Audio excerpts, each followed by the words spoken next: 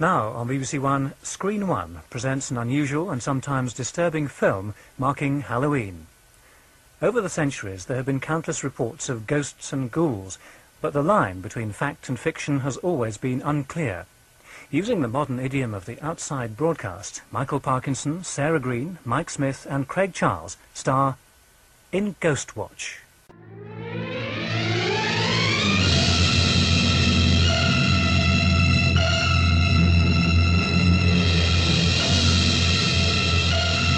What if one of you is the monster? Monster? They're British, you know. Hello, I'm Chris Denton. And I'm Paul Monk. And we are A Very British Horror. Tonight we're talking about one of the greatest television programmes ever made. Ghostwatch.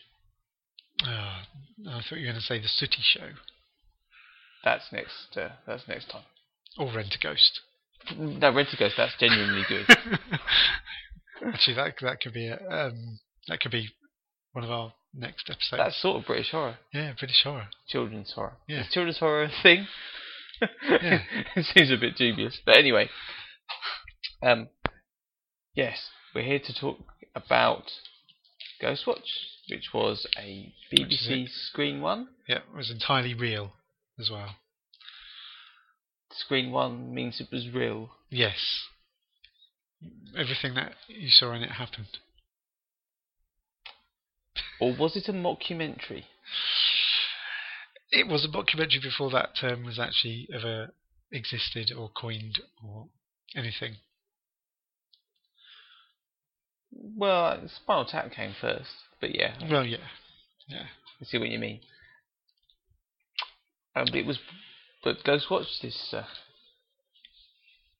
drama, was broadcast on Halloween 1992. It was, which was, I think, a Sunday. And it starred 4 giants of the British horror scene. Yeah. Michael Parkinson. Yeah. Craig Giles. Yeah. Sarah Greene. And the late Mike Smith. Yes. And some actors. And some actors whose careers haven't really flourished. No, exactly. And a Welsh man with a flying sandwich. But we'll obviously get onto him a bit later. Oh yes, I was wondering what you were talking about, but that is actually an accurate description of yeah. With possibly the least convincing Welsh accent ever. Do you think that was not a real Welsh accent? I don't think it was a real Welshman. I think that's the real controversy with this programme. I don't know, maybe we'll come back to that issue if we've got time. But Paul, why don't you give us a rundown as to what Ghostwatch is actually about? Okay, so it was a TV programme, which it was. The idea is that it was supposed to be an outside broadcast with a nice little studio bit where they went to a haunted house and were going to attempt to try and capture something and see if anything happened. And it was the usual sort of thing. There was a phone-in section, and there was we had Michael Parkinson in the studio with an expert, Dr. Lynn Pascoe, who was an expert in the paranormal and had been studying this house and its family. And then you had the outside broadcast, which was actually at the house, which was Sarah Greene and Craig Charles. And I think the idea was it was Most Haunted before Most Haunted existed. And in fact, actually, this programme is responsible for Most Haunted, amongst many other things. But anyway, it turns out that as they're watching, as we're watching the programme and as the things are going on, it starts off very slowly, and then all of a sudden everything kicks off. And spoilers, obviously, it ends up with a huge case of possession in the studio. And the disappearance of Sarah Greene. Yes.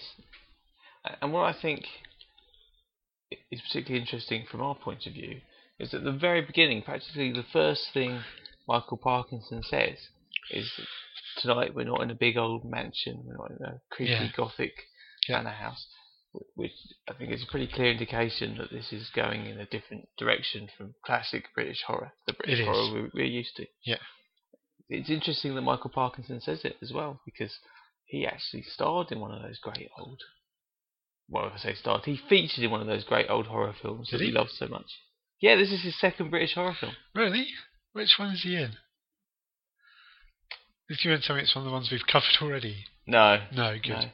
No. He's in a film called Madhouse, an amateur film from the 70s. Ah, I don't think I've seen that. Vincent Price and Peter Cushing. It's quite good. Yeah.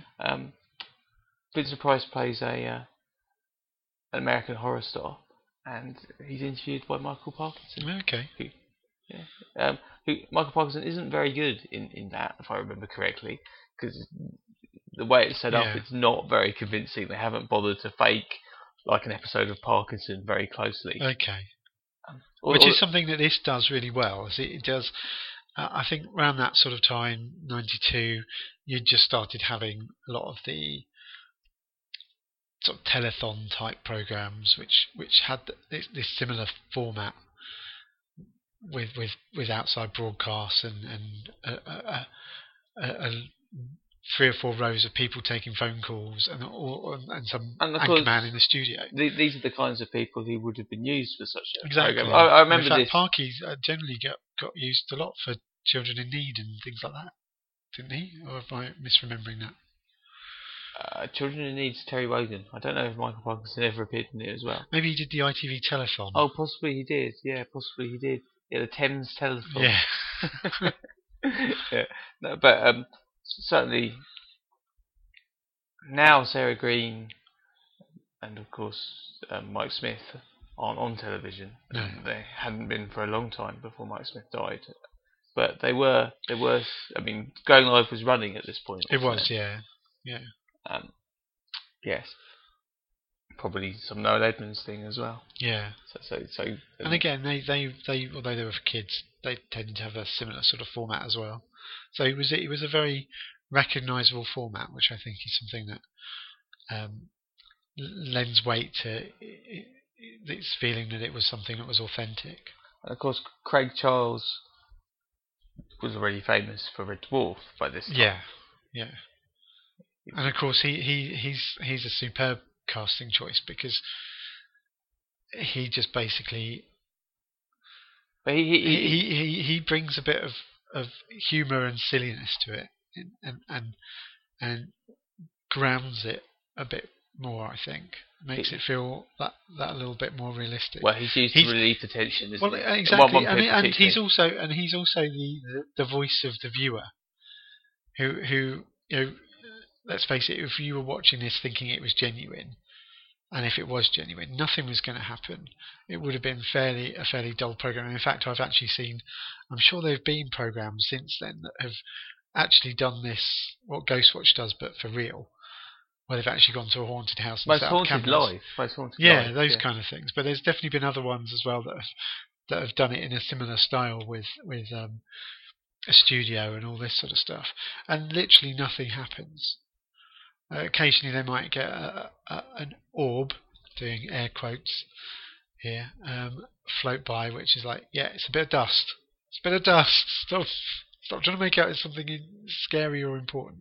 Well, the point of Most Haunted is that it's fake. Yvette Fielding pretends she hears stuff and sees stuff and gets hysterical in order to sustain a 1-hour program. Interestingly enough, I don't know if there's any connection, but Sarah Greene was obviously a Blue Peter presenter, as was Yvette Fielding. I'm sure that was the reason.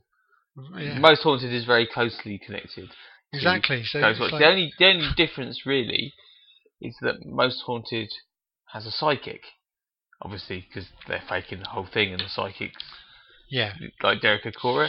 I mean, I don't want to libel him, but I'm not totally convinced that Derek Acora is totally 100% genuine. No. And well, what always gets me with those psychics, just going off at a tangent here, is that they always have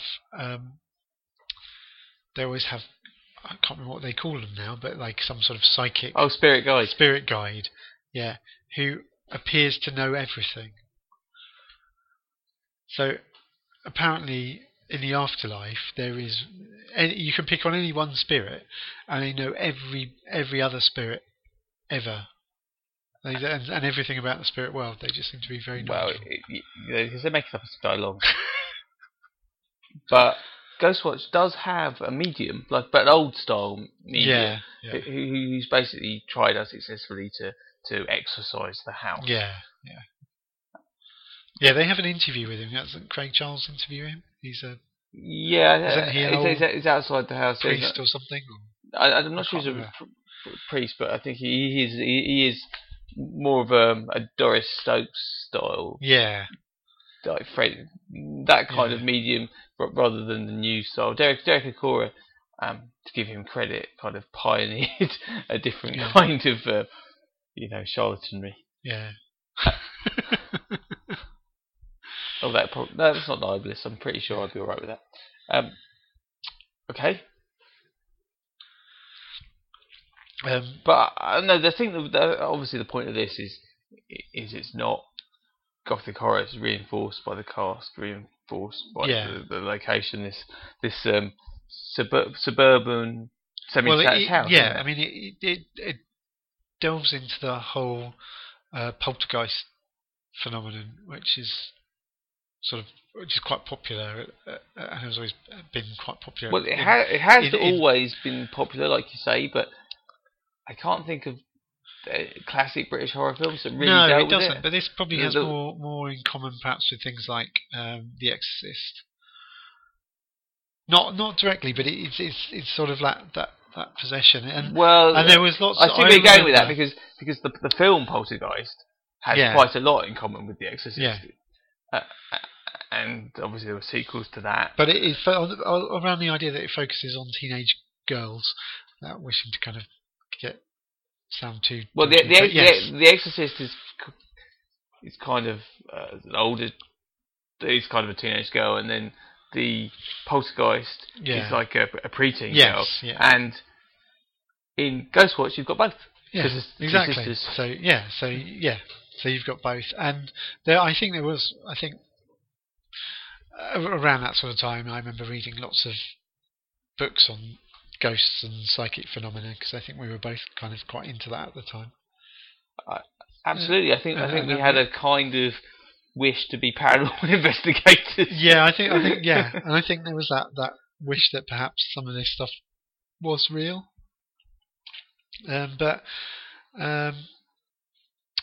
yeah, so in every one of those books, there were also there was always stories of poltergeists and sort of young girls and being flung across rooms and things flying across rooms. And there was actually this. I think this is actually Ghostwatch is actually based on a real case, shall we say, that was quite famous for a house in Enfield. Yes, I think I read that as well. Yeah, which was a sort of real life, genuine, with air quotes again, case of poltergeist activity. And I think that Stephen Volk, who's the writer, who we'll come on to a bit later, based the setting of Ghostwatch on that. Seems reasonable. But also, I think that actually, in terms of the program itself and the way that the feel they're trying to get, it makes more sense for it to be in an ordinary suburban house, as opposed to a castle or a famous haunted house or anything. It just adds that one element of it feeling a bit more real. Well, exactly. This is a kind of approach to horror which definitely came after the classic British horror period and was pioneered by the American films we've talked about, and by Stephen King as well. I think thought it was very important to ground horror in real life. I don't think that's very seldom been the case in British horror stories. Yeah, we've tended to set everything in a massive country mansion. Yeah, partly because our film studios have converted country mansions generally, but it just seems to be part of the British psyche and that that's what we do. Even when they are quite in a contemporary setting, it still doesn't. It sort of feels a bit. Quite often they feel quite timeless, like they could be dropped into any era and it would still work. Whereas this could only really work. In fact, I think it could really work well nowadays. It would be a very different beast, but I think it could work really well. But I think it only works in this modern setting with the medium, doing air quotes yet again for that, but and that's the pun intended, of television. I think that's right. And I read something very interesting. There was a Kim Newman introduction to Ghostwatch in the BFI DVD, right?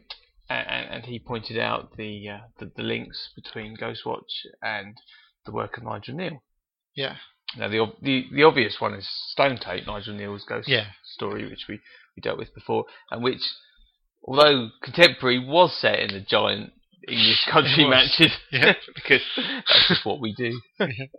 But I can see the relation there. But Newman also says that the seance element they use in television is a big science as a medium. Exactly. It's actually from Halloween 3, which famously is that's true. Yeah, a Nigel Kneale screenplay, although he took his name off of it. It's still recognisably his work. That's true. So I think the difference being though is that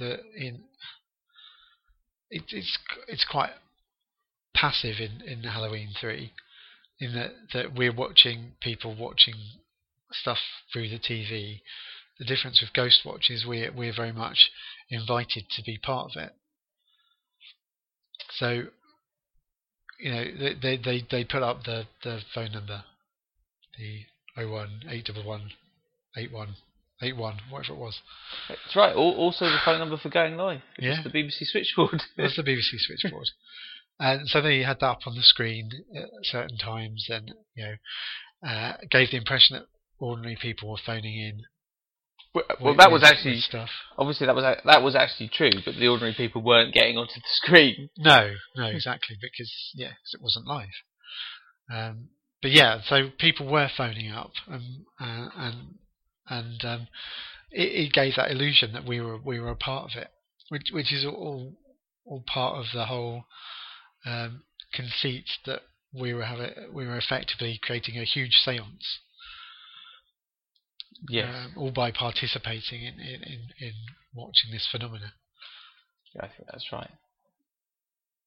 So, what should we cover next? What about? Well, do you want to talk about the ghost? Should we talk about the ghost? Because, I think. Okay. I'm just going to go on and just talk a bit about the actors, but we can do the ghost. I don't really want to talk about the Amdram style acting from the actors, as opposed to the very good acting from the non-actors generally. I mean, that's what I was going to say. That actually, Parky and Sarah Greene and Mike Smith and Craig Charles are all exceptional in this, and they're very, very natural, and you don't get any feel that they're actually acting at any point. I think all four of them are really good. Yeah. It seems ridiculous to say that Sarah Greene could carry a film, but she does. She really does. So, and to be fair to her, she did actually train as an actress. So. Well, and of course, Craig Charles was best known at this point as a sort of a comedy actor. Although, he was best known for probably Red Dwarf and being on Wogan. As the Scouse poet. The Scouse poet. Well, that's right. He subsequently went on to present Robot Wars and Takeshi's Castle. Did an amazing job on both, in my view. So, he's all right in my book. Yeah, and also snort loads of crack in the back of a taxi when he was on Coronation Street. I have no comment to make about his personal life. I mean, obviously there's child actors, and they're not too bad, but they're not amazing. Too bad. The only thing I think that perhaps ruins it a little bit is they're obviously meant to be on, I guess, a council estate type thing, and the mum does a reasonably good job of trying to sound less posh. Harada training, yeah. Yeah. Whereas the kids are a bit more Stage school RP, which yeah, it doesn't quite. You're completely right. I completely agree. But I think at the time when I think one thing to think of is I presume that I remember watching this at the time, and presumably you do as well. I do, yeah. Presumably because we knew it existed and we knew what it was about, and it had never been shown on TV ever again up until the DVD release. And to be quite honest, I think I don't remember knowing that this was actually a drama. I do remember watching it, and I remember as soon as it started to kick off, and little things like the Welsh guy and that sort of made me a bit suspicious of it, and I did ultimately realise that it was scripted, but I didn't pick up on things like the actors not being as convincing as they could be, but I think that's because I ended up getting quite absorbed into it. None of them are so bad they take you out of it. No. But rewatching it, but I think they're not great. They're not great, and you can tell. But I mean, you could say it was the writing a little bit too. That the writing was really good for the people you mentioned, but like Dr. Pascoe, the psychic investigator, she's got a hard job trying to sound convincing, and she doesn't always pull it off. No. So there's some quite nice little things in there, like when she doesn't know what's going on, she turns away from the camera every time. I think that's really good. Yeah.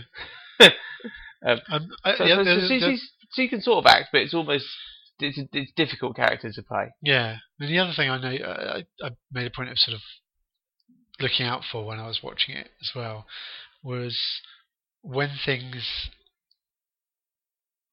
are not going quite as well, was how the actors reacted, and whether they sort of stumbled over their words or stuttered a bit.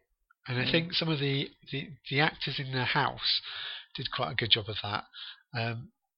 Lynn Pascoe was not so great, I'm afraid. I think she sort of managed to do it a few times, but I think she was almost, her actor training was almost sort of too well enforced, if you like. So I think she was finding it very hard to stop herself actually saying things fluidly and correctly. And this is the whereas dynamic of the film. The dynamic of Ghostwatch is difficult because you want it to be completely convincing, and so Parkinson is great because he's just presented like he'd present any TV program. But then he's used to making stuff up on the fly, if you like. So he's used to that style. So he of course comes across, I think, superbly in it. I agree, absolutely. But the actual actors, they're much more out of their comfort zone than the presenters are. Yeah. Absolutely. But let's talk about Pipes, because Pipes is amazing. Pipes is the poltergeist, but he's so much more. Do you want to tell us a bit about Pipes then? He's called Pipes because of the banging noises. It's what Kimmy, the younger girl, calls him. Because she asked what the noise was, and her mum said, "Oh, it's just the pipes." Yeah. But of course it wasn't. It was an evil ghost. Yeah. Parents lie sometimes. True. So, and as Ghostwatch develops, we do get the banging. Yeah. We see old paranormal activity style video of a haunting. Yeah. In fact, we see two versions of it, because the first one. This is early on in Ghostwatch. The first one, you can't really see too much. It's just a couple of girls going to bed and then getting hysterical, and then the lamp explodes. Yeah.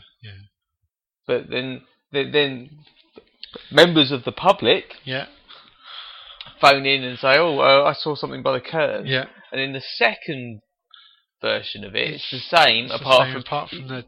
That's not there, is it? You can sort of see a shadowy figure by the curtains. Yeah. Well, I think they do it. There's one bit where when they first show it, they do it, and then there is a very obvious shadowy figure by the curtain. I mean, he's still quite translucent, but it's very clear. When they show it again, that's become less clear and looks more like that's a shadow or something.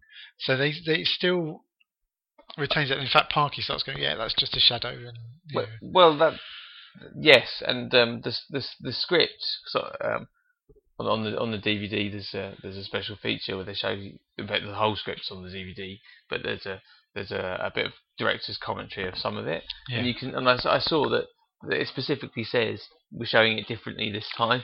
Yeah, which is obviously cheating, but it's adds to the effect, and especially if you're watching it without the benefit of live pause and even the DVD stuff. Obviously, most people would know back in 1992 would have been watching it live. Yeah, there was only like 4 channels in those days. Exactly. You're kind of like, did I just see that? Yeah, exactly. And then obviously when they show it back, it's not. Yeah, it's not quite what you saw before. So you sort of go, nah, that's which is messing with people's heads. Which is clever because you're watching it with an expectation of nothing happening anyway. So, but also with that slightly heightened, is something going to happen? And as we go on, we kind of start to learn a bit more about who Pipes might be. Yeah. And the story, the first story, phone-in story, is that there was a woman called Mother Sneddons. Mother Sneddons. Is that Sneddons? Yeah. Who used to be like a childminder, but used to kill the children. Yeah. And she obviously lived in the same house, although the previous version of that house, because it's a new estate. And then see, that's quite. Again, I wouldn't be surprised if that's based. There was I forget the woman's name now, but there's a real life Victorian murderess, a woman who murdered babies, in which she would get people would give her who was quite poor and couldn't afford to actually keep children. Amelia Dyer. Yes, would give her their babies, and she would go, "Oh, I'll bring them up and whatever," and they would give her just a one-off fee to take the baby away. At which point she would go and drown it in the Thames and keep the money for herself. That is pretty harsh. Which kind of, I think, I wouldn't be surprised if that wasn't an inspiration for the Mother Sneddons character. I'm sure it was, but Mother Sneddons isn't necessarily the ghost, because then there's another story about a guy in the 60s, a very disturbed young man who's obviously some kind of sex fiend. Yeah. And he interested in photography and cats. And he becomes he thinks he's being possessed by this old woman or this woman. Yeah, and starts dressing up as a woman, and then telling him to do things. And the only way that this man who's called Raymond Tunstall can get away is he kills himself. He kills himself in the glory hole, which is basically a cupboard under the stairs. Yeah, I'm not familiar with that term. Apart from you're not familiar with the term glory hole. I'm not in that context. There is another context I've seen that glory hole. Yes, but basically used, but maybe we won't go into that. I think this seems to be a cupboard under the stairs. I don't know if it's a basement or it's just a cupboard under the stairs, or maybe it's called a glory hole because it's not quite a cupboard. It's a bit smaller than a cupboard. Yeah. Somehow that if you apply that to say like Harry Potter, and having Harry Potter basically keeps entering the what are they called? Let's not go down this road. Let's listen to the podcast about Harry Potter and the glory hole. No. Anyway, this is perfectly innocent.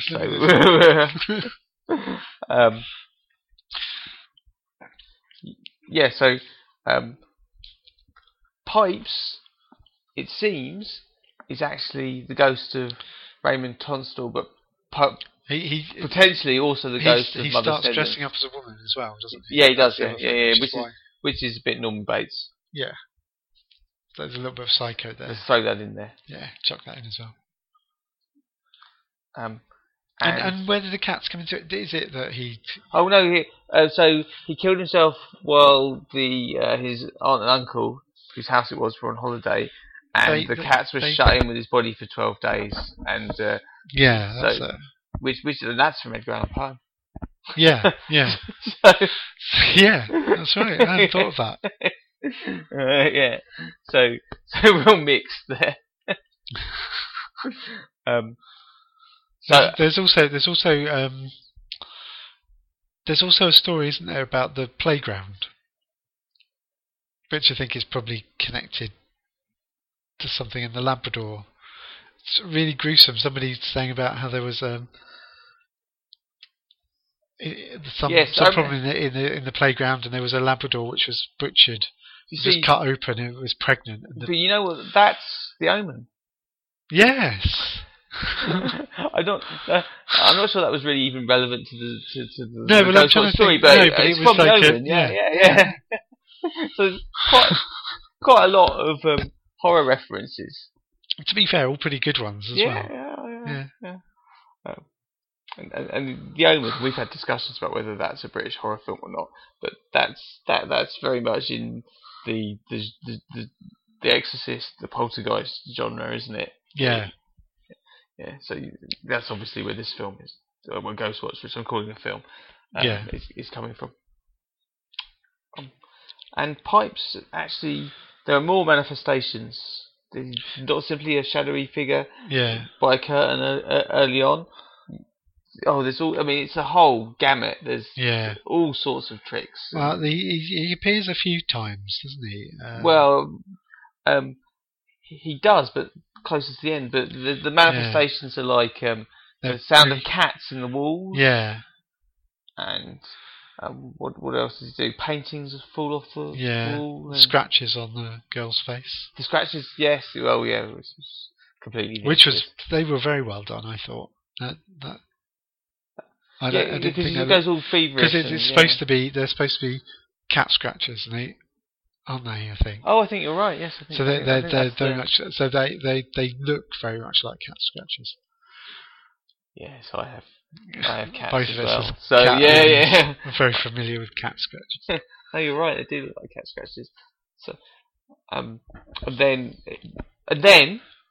It's all in the film, in Ghostwatch. It's all exposed as a hoax. A hoax, yeah. Yeah, because who'd have thought it? Ghostwatch was a hoax. Because it turns out that the older of the girls, whose name I forget, Suzanne, it's just going out of camera shot and banging the pipes with a spoon or something.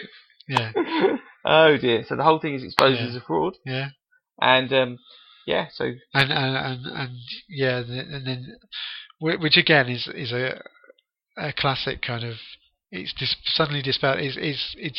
We've got to a set point where it's very we're quite heightened and aware that actually maybe something might happen in this, and then this has come in, totally dispelled all of that, knocked our defences down. We're going, it's all a big hoax. You've got Parky going, it's a big hoax. And Dr. Pascoe saying, no, there's got to be something into it. There's got to be something. And Parkin's just saying, just give it a rest. Yeah, everyone at that point is thinking, what a waste of time. But at the same time, then I do think that it's quite well acted in the actress who plays Suzanne, who's banging the pipes.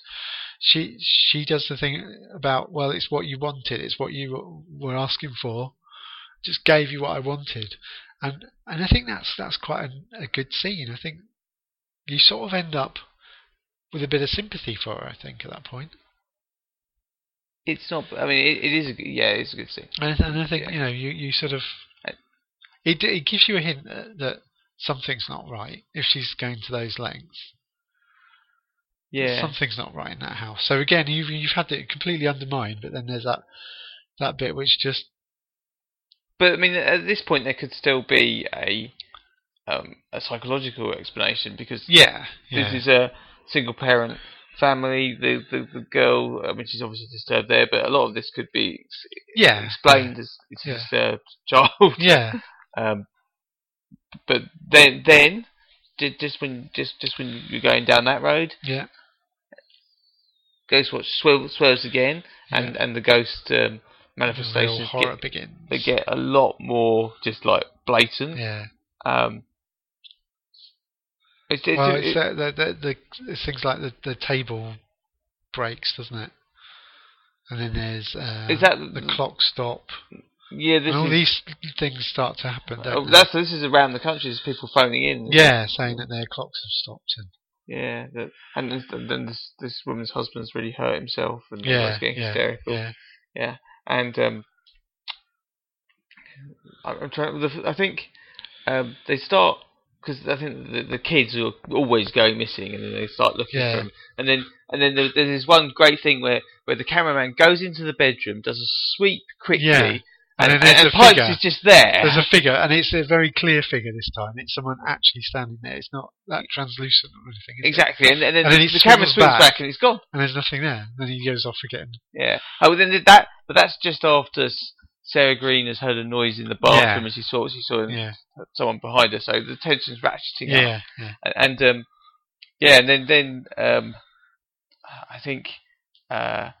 Then the cat noises get really bad, and they're coming from the glory hole.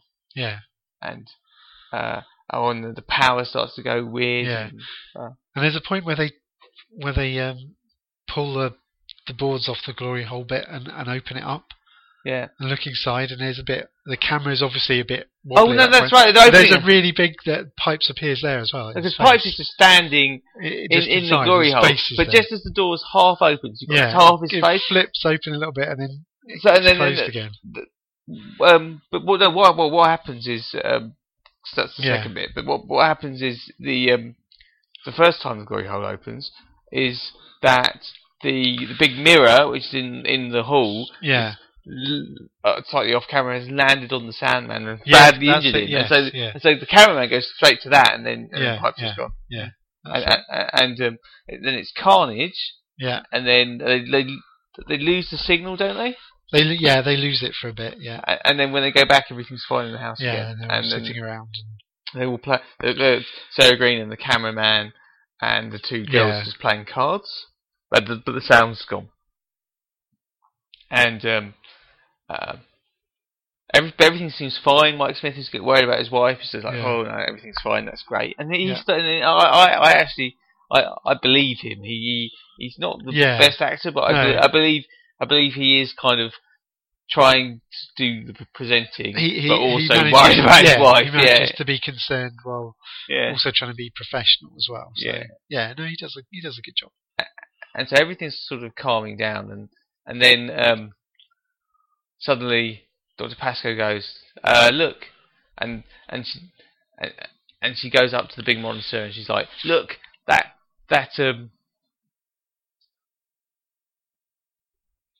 I mean the lampshade or something. No, it's the picture. The picture's fallen off the wall. It's back on the wall again. She's like, "Look, that's not real. This is a hoax. The ghost in the machine is giving us this picture." And then everything goes whoa, because it goes a bit slow mo and stuff. And then you go back. Then we go back to the house. Before that, Pipes has also possessed Suzanne. Yeah, she's done the Exorcist talking in a strange voice. What big eyes you have. Yeah. All that kind of thing. So fairy tale stuff, really funny, distorted voice. And this is the voice of Pipes. Yeah. So then that's good. Mustn't forget that. And then but then when we go back, we get the night vision camera, of course. Yeah. I'm not really sure why they use it. I think it just ratchets up the tension at the end. Because you don't.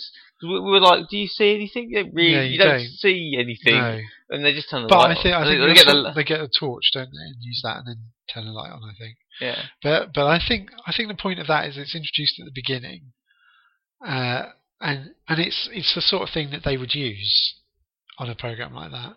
Yes. And I think that I think it's done as a way of, because they're in a house and it's all pitch black, and and Sarah Greene doesn't know where the cameraman is. I think that camera's used to give that a weird,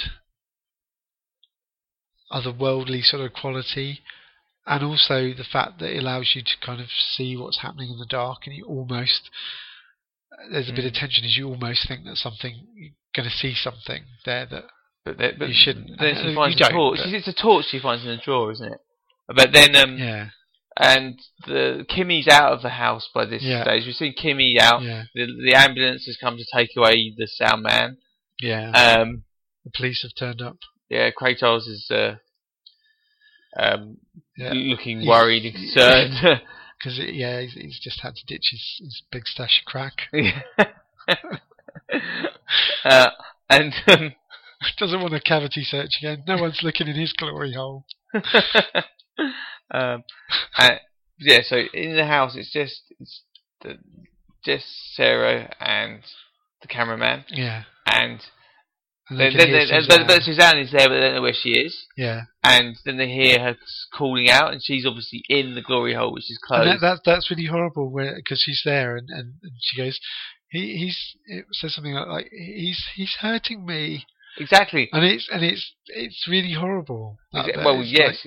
Because you're just imagining what this and Sarah Greene is absolutely desperate. Are ramping up as well. Desperate to get to her, and I think we've got winds as well, haven't we? It's all got really windy everywhere in the studio. Yeah, in the studio as well. And then Parky says, wind in the studio. Who's ever heard of a wind? Wind in the studio.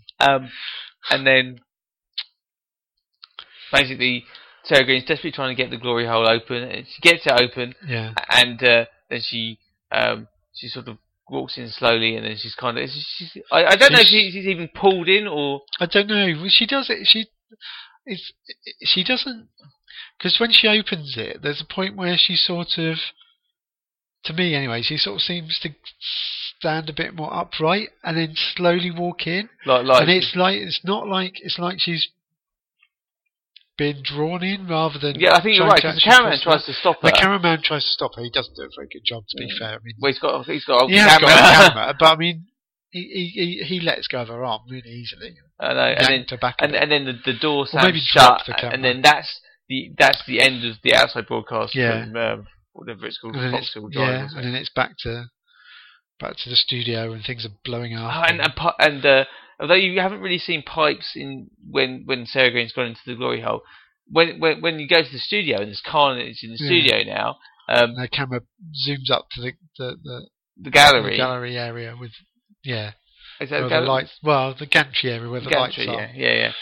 And pipes is there, and the whole thing, and basically everyone has to leave because it's so dangerous. And then except for Parky, who's like true professional, and the show must go on. And he ends up talking to himself in an empty studio. Yeah. But then he goes, the auto cue's still working. He starts reading it, and then his voice becomes Pipe's voice. Yeah. And then the last thing is possess Parky, and then that's the end. And it's incredible. I mean, it's just so well done. It could be rubbish, but it's just so well done. It is. Everything about it ratchets up the tension, and the payoff is brilliant, which is, everything is destroyed. It's really wonderful, and you can really see that description of it makes clear to anyone that's ever seen the Blair Witch Project that clearly they had seen Ghostwatch and done virtually the same thing. I think there is an interview with the guys that did the Blair Witch Project who actually did say that was an inspiration. I really, really like the Blair Witch Project. I do as well.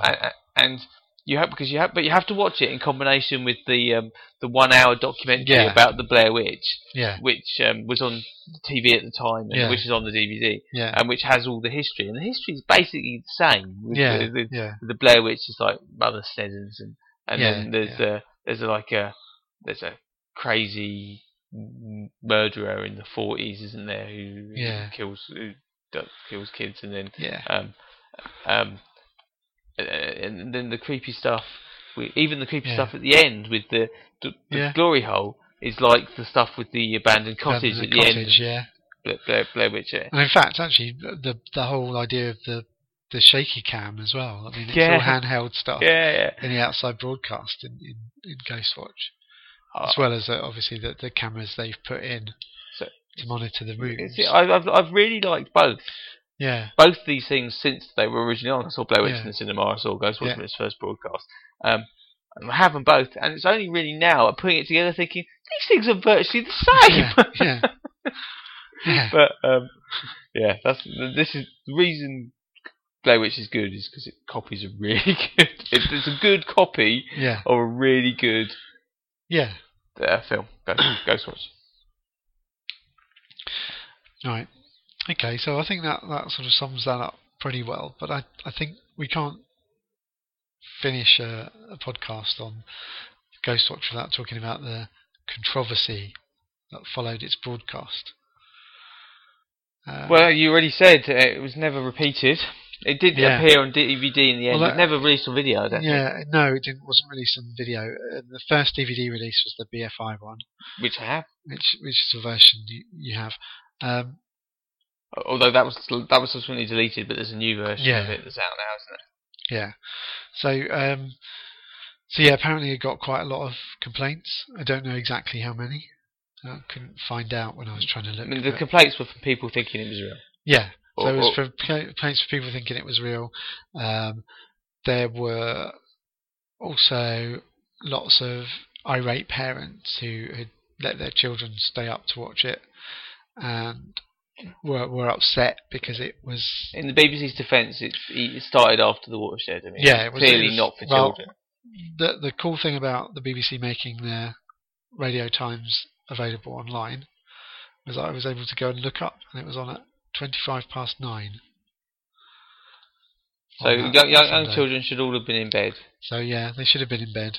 And given that nothing happens too bad for the first hour anyway. Yeah. So and it was looking back on how it was actually billed as a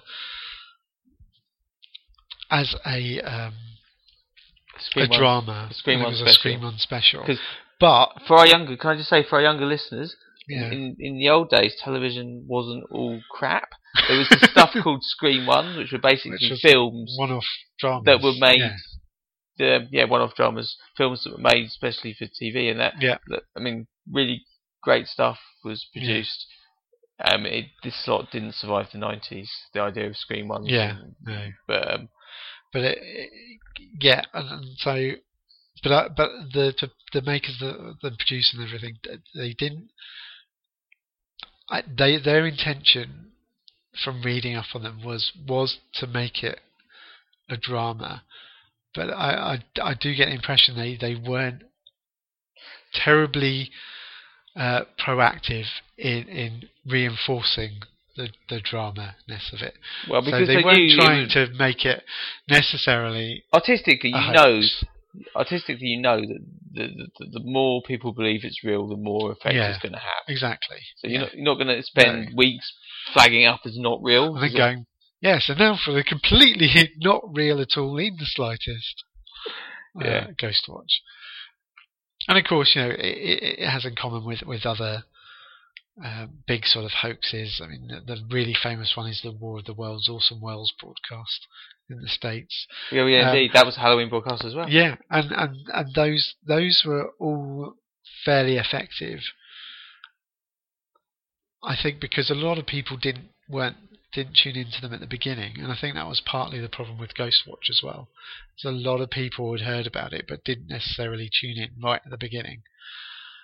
Probably because again, this kind of format of show was fairly well known and suited itself to just sort of dipping in. And of course, there was. And if you'd missed the continuity announcement at the beginning, you wouldn't know. Or the little Scream One logo, if you even recognised that, But I mean, sadly, someone committed suicide. Which was attributed to being a reaction to this program. I mean, there were special circumstances, and I don't think you could hold the filmmakers responsible. He had learning difficulties. and then apparently got quite obsessed with the program. Obsessed. I mean, it's very sad, and I wouldn't belittle that kind of suffering, but I don't think.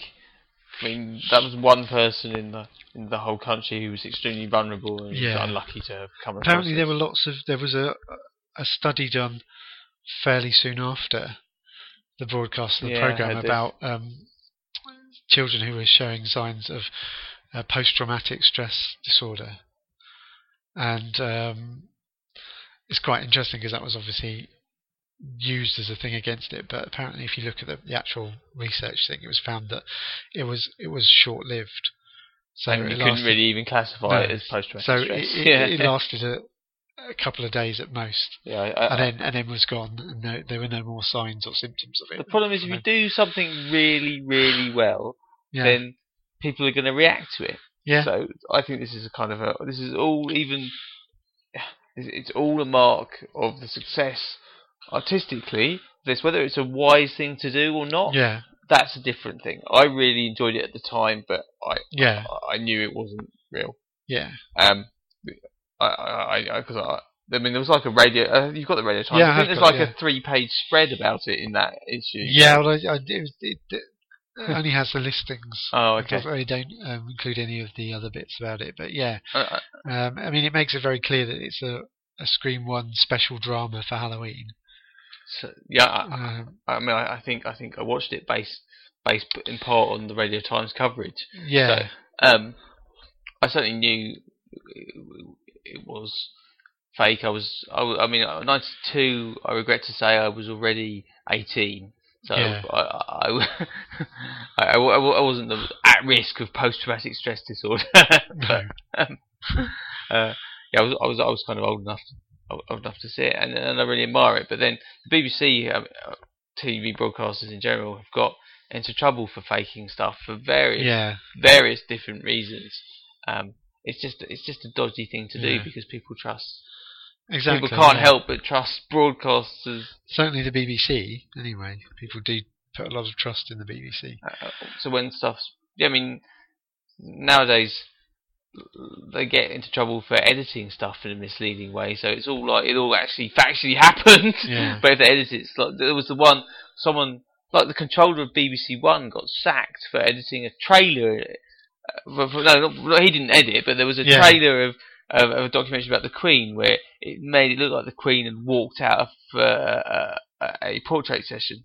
Right. Like, because it just made her slightly grumpy with Annie Leibovitz, the photographer, and then walking out. But what had actually happened was she had been slightly grumpy. Then the photographing session carried on. It finished, and then she left. And by creative editing, it looked like she'd stormed out. Yeah. And to be fair, more people are likely to watch that if they think the Queen's had a strop. Exactly. But because it was the Queen, because it was misleading, the controller of the whole channel got lost his job. Yeah. And then I mean that wasn't even like no one killed themselves over that. It just made the Queen look a bit more moody than she possibly is. I mean, the BBC have done other hoaxes. I mean, there's the famous Panorama one with the spaghetti tree. Yeah. Which a lot of people believed. What? Yeah. Well, how do you get? Oh no, well that's another subject for another time. But how do you get spaghetti? It's not on trees.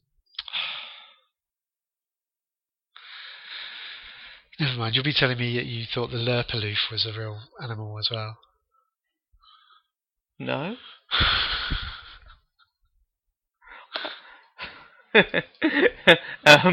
No. So I mean, morally, I don't have a problem with Ghostwatch. No, I can understand why the BBC weren't going to repeat it, and I think as a kind of mark of respect to the family of the person who died, okay, it's fair enough. But it's a great show, and it's definitely worth. If you haven't seen it already, well done for getting 54 minutes into a podcast about it. And watch it because it's really good. Yeah, definitely. Oh, let's talk. Quick word though on Stephen Volk, who's Yes. the screenwriter. Yeah, that was what I was going to talk about next. It was a screenwriter on a gothic Ken Russell film. Yeah, which is something we will probably cover at some point. Yeah, I'm rather fond of that. about Byron and Shelley and Frankenstein. Yeah, really, really interesting film. Decent screenplay as well, and he also did quite a lot of other telly, didn't he? I seem to remember some. Yeah, he did. Yeah, I guess the other thing he did a lot for was that TV series called Afterlife with So we're talking about a guy that works in genre Andrew stuff. Lincoln. And, Yeah, I remember it. That Kathy Tyson, I think, was in it. I'm sure. Yeah, it's Leslie Sharp, wasn't it? Who's the other? Yeah. Oh yes. Who was the medium, and Andrew Lincoln's the sort of skeptic university professor. Hang on, maybe Kathy Tyson was in something different about angels. Maybe. Anyway, forget about Kathy Tyson. I don't know why you mentioned her. Most recently, he wrote a really good novella which he recommended to me. Yep. Which I got and perused, and it was really good. Called Whitstable, which is about Peter Cushing versus a child molester. Yes. Which sounds grim, but is actually a really good character study of Peter Cushing. And very I think captures very him perfectly. I thought it did. I thought it was great. Yeah, I thought it really was. It reminded me of Targets. I think it must be partly inspired by Targets. Yeah. But it was really good. Targets is really good as well. Yeah. I would also recommend as well, if you go to Stephen Volk's website, which I think is something like stephenvolk.net or something, but don't quote me on that. There's a whole list of things that you can download there. One of them is a short story called 3110, and it's a direct sequel to Ghostwatch, and it's written in 2002, which was the 10th anniversary of Ghostwatch, and it's all very postmodern and self-referential, in that Stephen Volk in the story, as the writer, is invited back with several other people who appeared on Ghostwatch, back to Studio One, which has been locked away and abandoned ever since the Ghostwatch broadcast, and no one has gone in there, for a reality show to mark the 10th anniversary.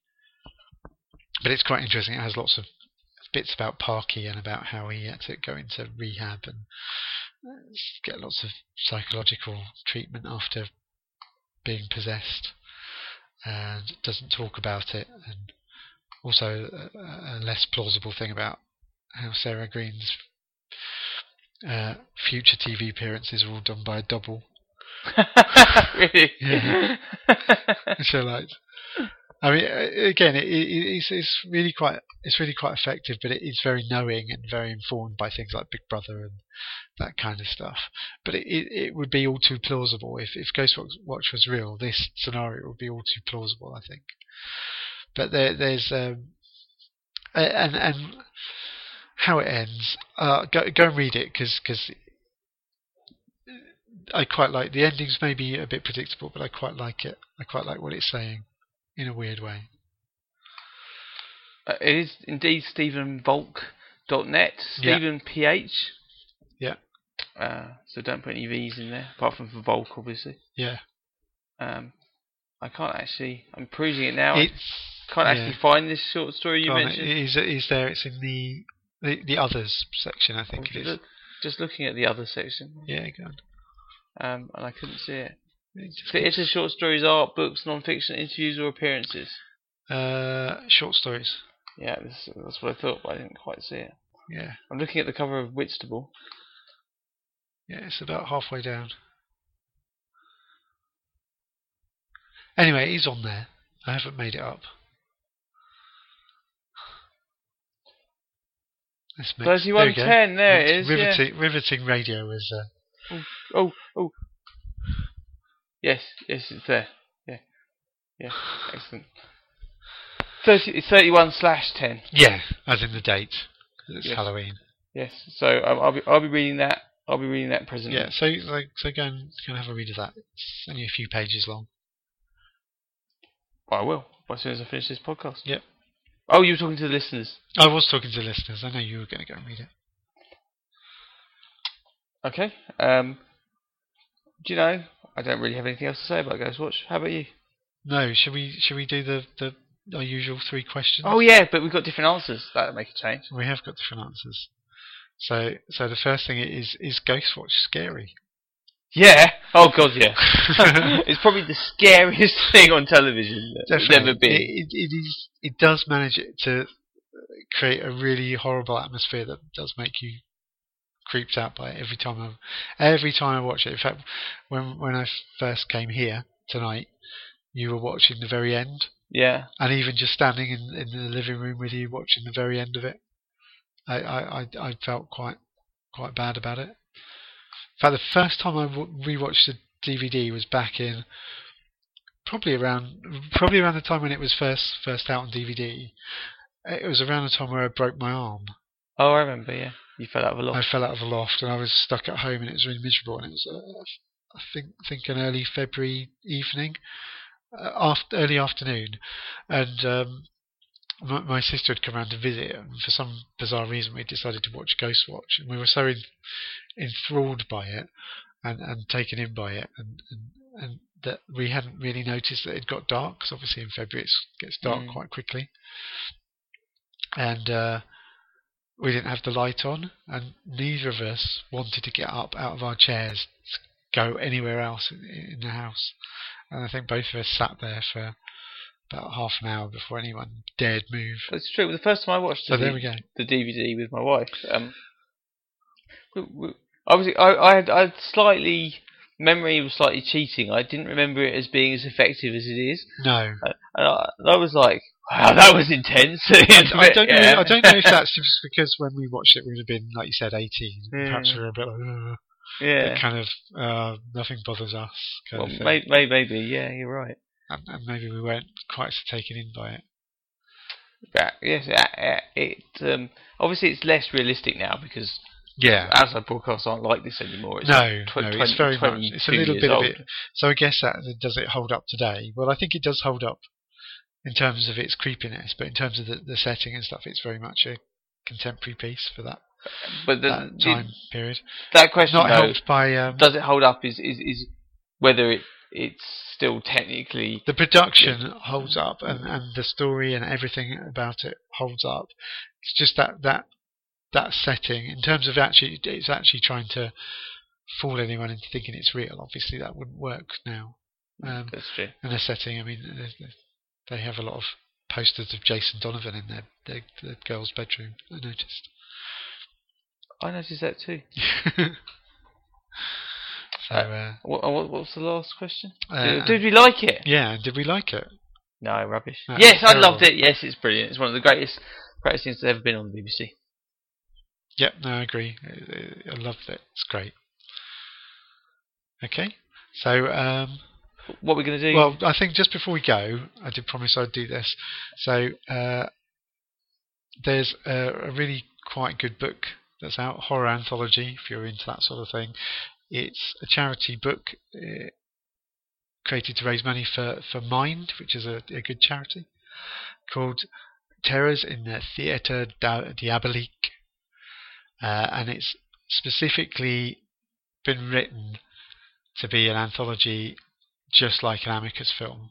And who have they got involved? They've got someone big. It has a foreword written by none other than David Warner. I mean, I'm so completely in. If you want to go and get this book, it's very easy. You just go to Facebook /Theatre Diabolique, which I can spell that. I probably should spell that. No, don't spell it. No, okay.